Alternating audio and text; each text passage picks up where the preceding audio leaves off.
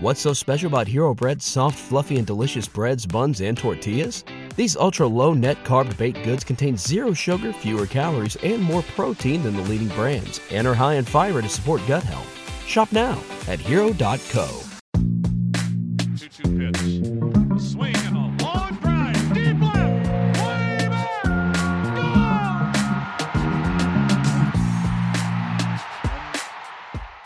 Welcome into another Baseball America Top 10 Prospects podcast. I'm Kyle Glazer. We are here to break down the New York Mets farm system today. And to do that, we are joined by our executive editor and longtime Mets Top 30 author, Matt Eddy. Matt, thank you so much for joining me today. Hi, Kyle. My pleasure. Matt, the Mets entered last year with enormous expectations. They had the most expensive roster in Major League Baseball history, the highest opening day payroll in Major League Baseball history.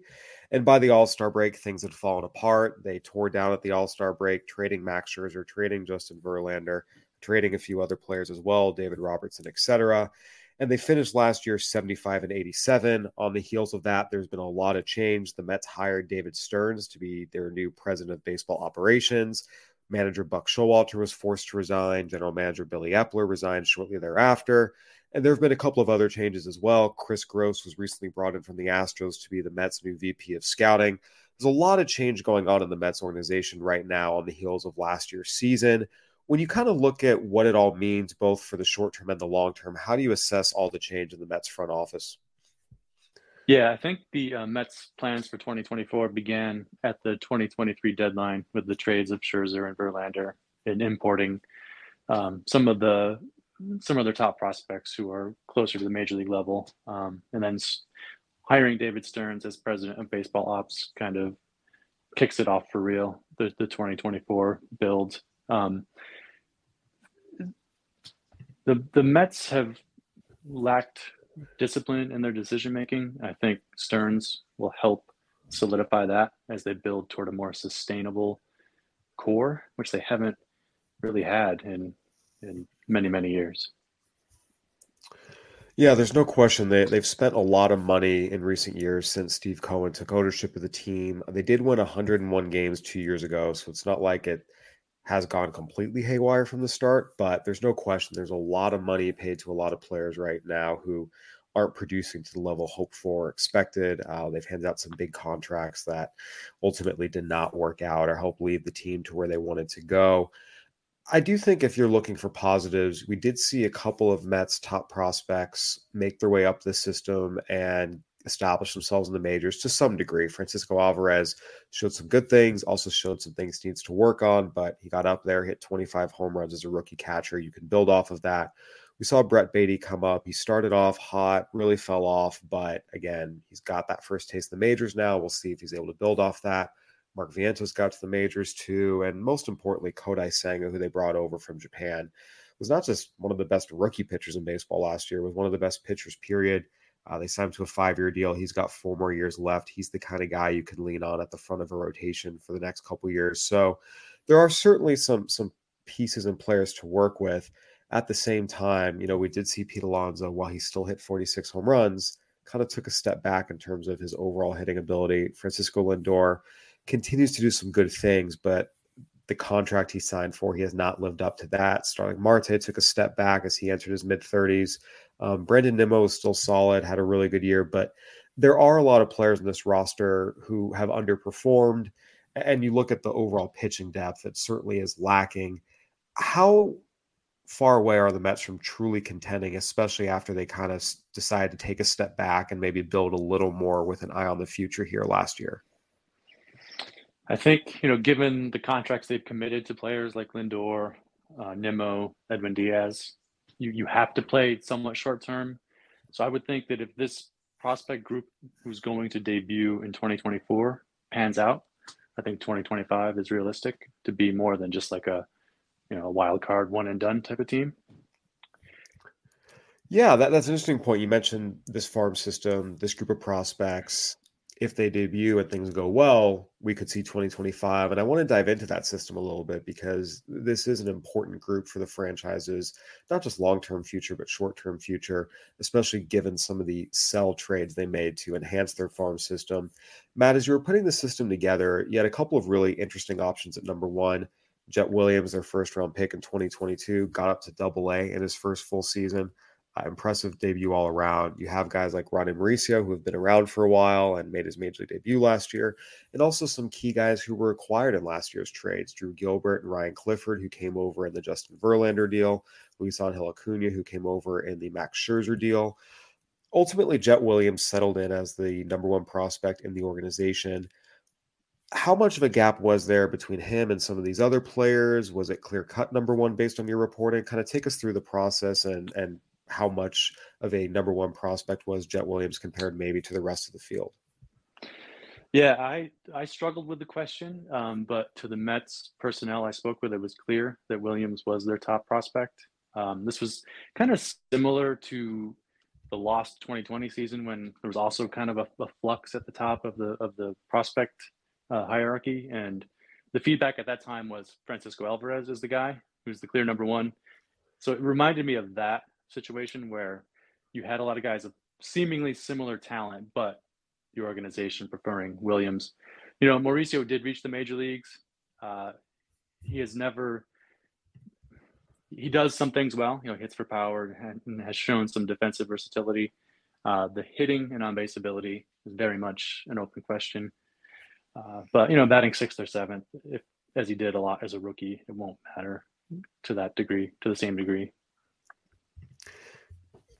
Yeah, in terms of Jet Williams' long-term potential, what level of player does he project to be? Are we talking about a solid everyday guy? Is there a sense he could be an all-star? What's the long-term potential here for Jet Williams if everything clicks? Above average regular, possible all-star, but at this point, probably not like a perennial type of all-star kind of guy.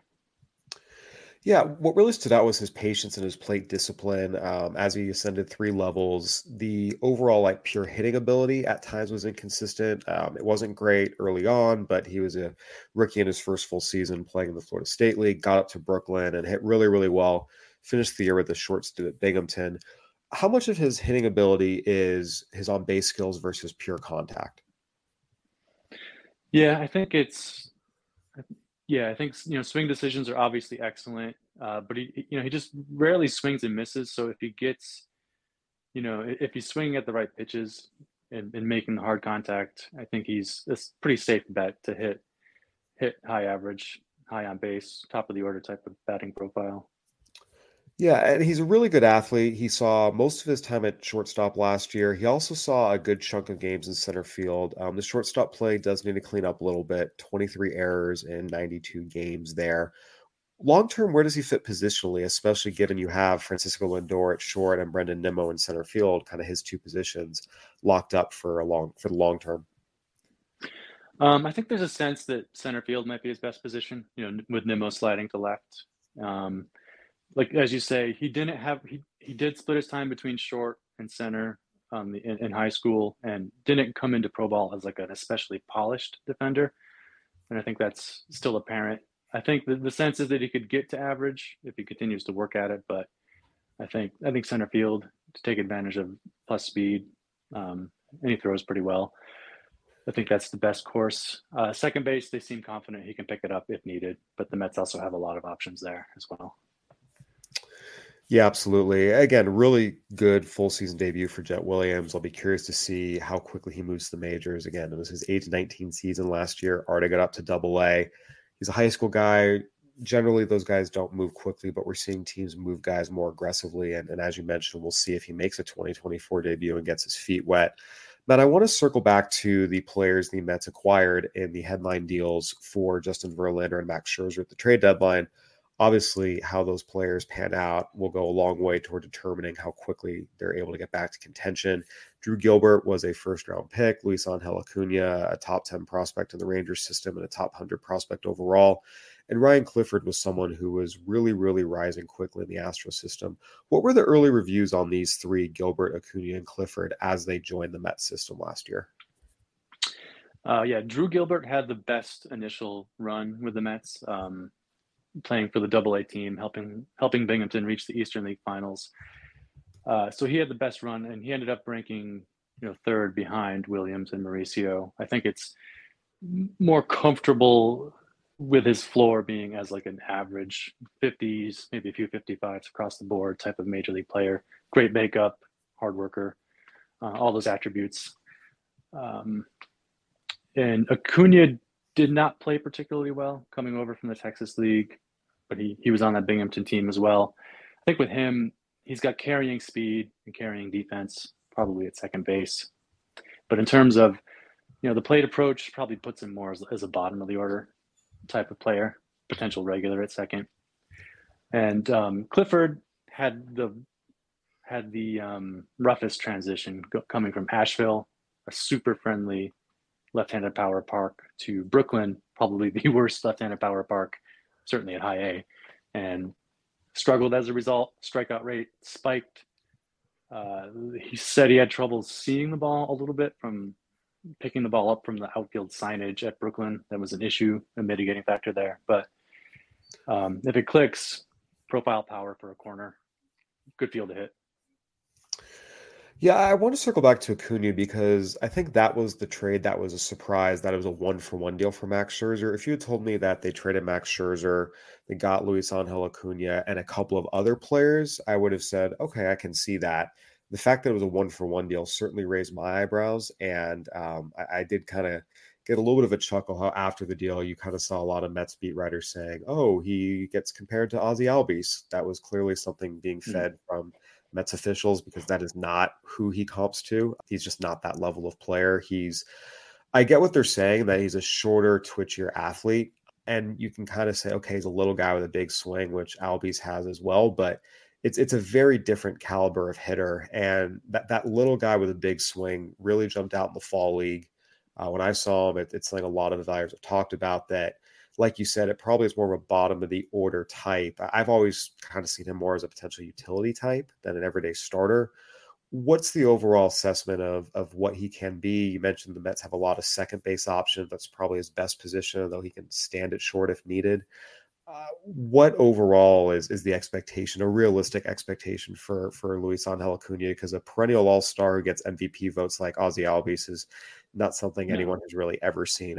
No, I've never heard that, and I agree. That's not where I would go with the comp. Yeah, I think starting second baseman, 8-9 hitter is probably, like, especially in the short term, is the best case example. But he does have carrying speed, which is an element the Mets are not particularly strong in on the major league team. Potential utility, just depending on how second base, third base shake out, because you have Beatty, you have Mauricio as options at those positions. Careers, career outcomes to be determined. Scherzer had, watching his starts with the Mets, he had given up his slider had become hittable. He was not the same pitcher as he was in the past. So to me, like, with the money attached to him, the trade value was way down. Yeah, again, I think it's just about having reasonable expectations for Luis Angel Acuna. Again, I think some people are going to see 1-for-1 trade for Max Scherzer and expect the world, and I think it's important to modify those expectations and say, okay, an 8 hitter who still has a lot of bases, provides some occasional power, can play both middle infield spots. There's value there, and that can be a good player, but I think expecting him to be Ozzie Albies is not fair to him, nor matches up with anything any evaluator has really seen throughout his career, aside from, again, a few moments after the trade when it was clear someone was trying to, pump him up a little bit. Matt, one of the things that jumped out is the top 5 players in this top 10 are all position players. We've talked a lot about the Mets and their pitching and how there's been a lack of organizational pitching depth, which is part of what hurt them last year when Scherzer and Verlander were hurt early. They just didn't have many options they could call up and get reliable, consistent innings from. I want to dive into the pitchers with you a little more after the break, but when you look at these position players, it seems like it's indicative overall that the Mets, this is still the strength of the scouting and player development group. 7 of the top 10 are position players. The top 5 are all position players. Is it fair to say that this is a very position player heavy prospect group overall when you look at the best players in this organization? It is, and a lot of their trades centered on position players as well this year. I think they've attempted to build pitching depth through the draft, these past three draft classes, and this next season in 2025 will be telling on how much progress they've made on that front. Absolutely. All right, Matt. Well, I want to dive into some of the pitchers in this system. We're going to take a quick break, and then we'll look at the rest of the Mets top 10. We're driven by the search for better. But when it comes to hiring, the best way to search for a candidate isn't to search at all. Don't search, match with Indeed. If you need to hire, you need Indeed. Indeed is your matching and hiring platform with over 350 million global monthly visitors, according to Indeed data, and a matching engine that helps you find quality candidates fast. Ditch the busy work. Use Indeed for scheduling, screening, and messaging so you can connect with candidates faster. And Indeed doesn't just help you hire faster. 93% of employers agree Indeed delivers the highest quality matches compared to other job sites, according to a recent Indeed survey. What I love about using Indeed is how it does a lot of that organizational work for me. I can sort through candidates. I can respond to them. I can schedule interviews all through Indeed. Leveraging over 140 million qualifications and preferences every day, Indeed's matching engine is constantly learning from your preferences. So the more you use Indeed, the better it gets. Join more than 3.5 million businesses, including Baseball America, that use Indeed to hire great talent fast.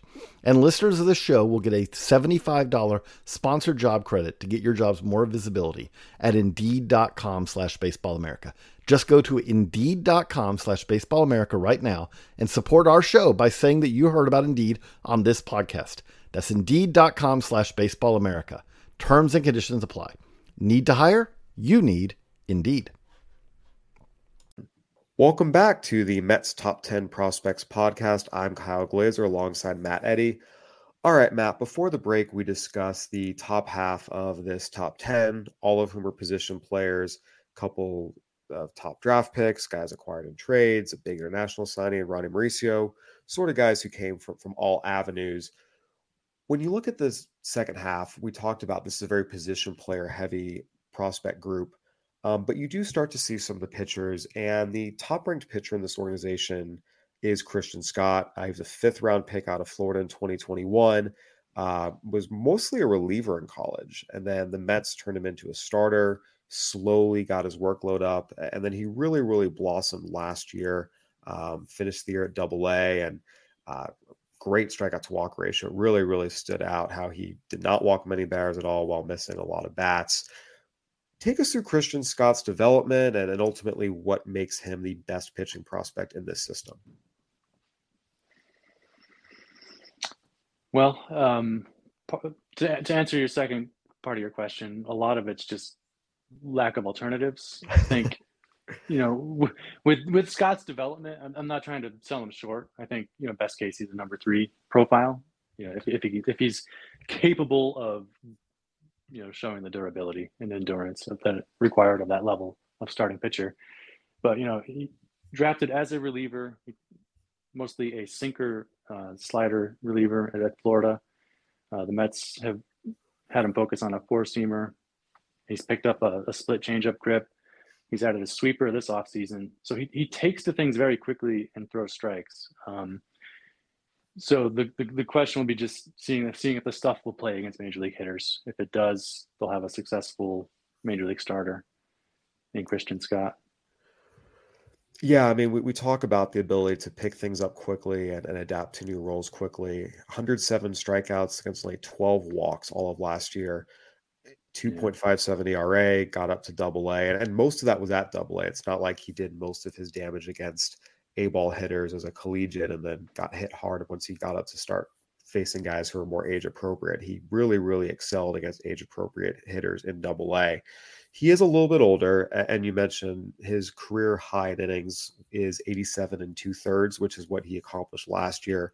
In order to be even a back rotation starter, you really need to get up into that 130, 140 range. And as you mentioned, number 3 potential. Now you're talking 150, 160, 170.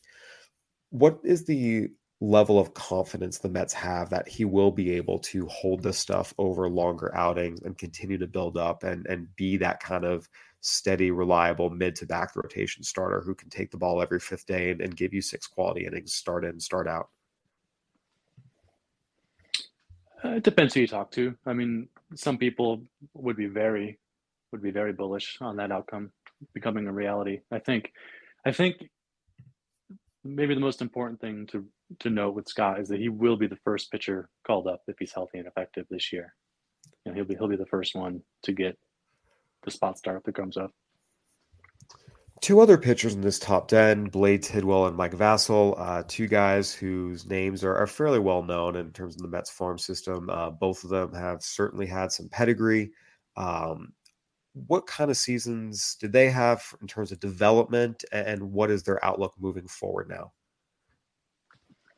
Yeah, Tidwell came into pro ball, pretty electric fastball slider combination. The key for him is, he tends to scatter the zone. So his control is shaky, especially early on last year in 2023, but he got stronger as the season went on, got more confidence in his changeup, which he actually used, I think, I want to say 12% of the time, a pretty high amount, to the point where it's become a legitimate pitch, which has helped him. I think opinion still split, starter, reliever. I think there's potential closer potential with Tidwell if he doesn't start, but if he can refine the control slightly, he does have, number 4 type upside in the rotation. One guy that I wanted to dive in a little more is Mike Vasil, because he's someone who was a highly touted recruit out of high school, ended up going to college, fell a little bit in the draft, but he had a really, really strong season last year. What's the long-term outlook for him? Because he's someone that with the performance he delivered, there's a sense that, he's someone who could help the Mets in some form or fashion here fairly soon. Yeah, I agree. And as we saw this year, it's so difficult to evaluate AAA because of the ABS. I think you look at Vasil's walk rate between AA and AAA, and it's night and day. He just had trouble getting the high strikes called, and as a result, AAA hitters were able to kind of shrink the zone on him. But I think he's notable more for having a wide repertoire. He's built up his velocity a little bit in pro ball and ability to hold it. I don't think there's a true knockout pitch. I think a slider is his best pitch. So I think you're looking more 4-5 type of arm, but somebody with a lot of proximity. Matt, one of the players that there were high expectations for coming into this year was Kevin Pareda, the Mets' first-round pick in 2022. There was always a lot of question about whether or not he'd catch, but there was a lot of confidence about the bat. And he went out this year in his first full season and just frankly did not have a very good offensive season. Hit under 250. The strikeout to walk was very, very concerning. Then he finished the year in the Arizona Fall League and really, really struggled there as well. He was a top 100 prospect for us at Baseball America, fell out pretty handily. The scouting reports were not great. The production was not great. What is Kevin Pareda's status right now here after his first full season? Well, he's going to have to improve the throwing and the framing and the receiving to stick a catcher, or improve his bat to be viable at a secondary position. First base, some rival scouts want to see him at second base, see what it looks like. But, as you mentioned, one or the other has to improve for him to have a positive major league outlook. What went wrong as a hitter this year? Because again, that's something that there was a lot of confidence about. The strikeout to walk was fine in college, hit for average, hit for power. There was a lot of confidence he'd hit, and he just didn't this year. What went wrong? I know a lot of people don't love the setup. He kind of puts the bat back behind his back before he starts his load. That could be a contributing factor. I think also he did pretty well until he made it to AA. He also had an ankle injury sometime around that point in the season. And, the parks that the Mets play in are super pitcher friendly in Class A. So I think you have a lot of contributing factors, but I do agree with you that it did not meet expectations of where he was drafted. Yeah, I think seeing how he bounces back is going to be one of the more interesting subplots of the 2024 season for the Mets in terms of what's going on in their farm system. Because if he can get back to being the hitter he was expected to be, that's a really, really valuable player that you can see helping your big league team. But if he's not able to, then you're looking at a top half of the first round pick that falls short of expectations, which is just not something that helps your long-term outlook. Matt, as you put together this top 10, how many other players were in consideration for these final few spots? How many players would you say overall were in the mix to be in the top 10? I viewed it as a fairly defined top 10 group. Obviously, you can make some arguments for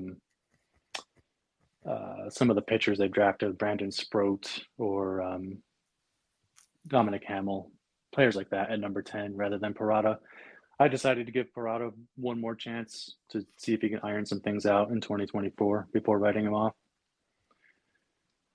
Because he had pedigree in high school and in college. It just didn't work this year. Let's see if he can make some adjustments to make it work. Yeah, you mentioned Sproat and Hamill. Again, we've talked about the Mets. While this is a very position player heavy organization, they have a lot of pitchers who have some name recognition, were high draft picks, have some pedigree. What did you see from them? And ultimately, maybe what's the step they need to take to get into the top 10, Sproat and Hamill specifically? Let's see. Hamill's 24 and finished in AA. He's knocking on the door. He'll probably get a look. I think the concern is not having like a bona fide third pitch. I think he's working on some sweeper and change up variations to kind of get that third pitch, because he's always had that swing and miss fastball from the low angle. And Sproat didn't pitch after he signed, but has tremendous athletic ability, velocity. Sharpening the breaking ball would be the number one goal for him.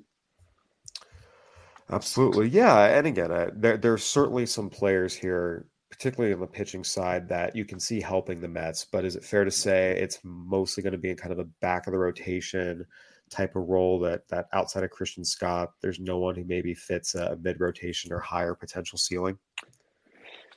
For the most part, they really like what they saw from third rounder Nolan McLean after the draft. He was a two-way player in college, focusing mostly on pitching. They say let him DH a little bit next year, but they really like the stuff in like a bullpen instructional setting. The question is, can he control the ball and can he hold up? Because he hasn't done those in college yet, but they like the raw ingredients quite a bit.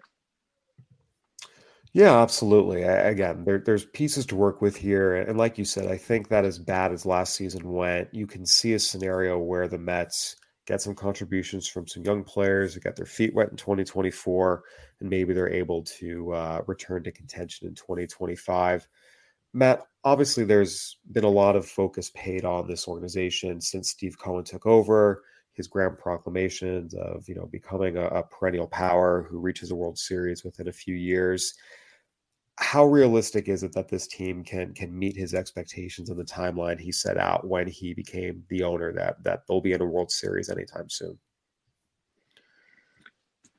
I would say low, as much because of just the way the playoffs seem to work now with this expanded field. It just seems completely randomized with this new playoff format. Maybe it's just an aberration these 2 years, but it's virtually unpredictable. That's fair. I guess a different way to say it is, how long until they're a World Series caliber team? Well,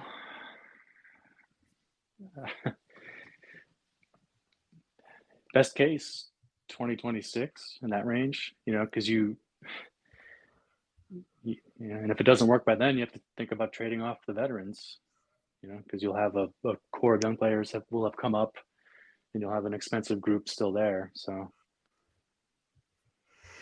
yeah, it just goes back to, when Steve Cohen bought the team, he said, if I don't win a World Series the next 3 to 5 years, then obviously I would consider that slightly disappointing.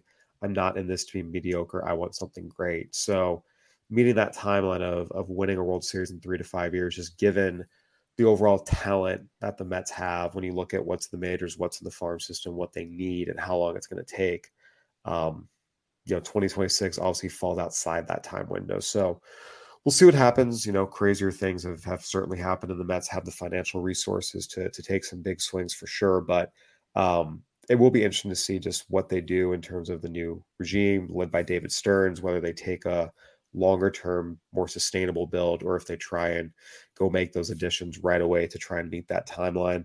Matt, any final thoughts here as we wrap up the Matt's Top 10 Prospects podcast? No, I think you hit on the high notes. All right, sounds good. Well, Whit, thank you so much for joining us. We appreciate your insight as always. Thank you, Kyle. All right, everyone. That'll do it for another Baseball America Top 10 Prospects podcast. Go ahead and give us a review on iTunes, Spotify, Stitcher, whatever platform you're listening on. We'd love to hear from you. For Matt Eddy, I'm Kyle Glazer. Thanks for listening. Have a good one.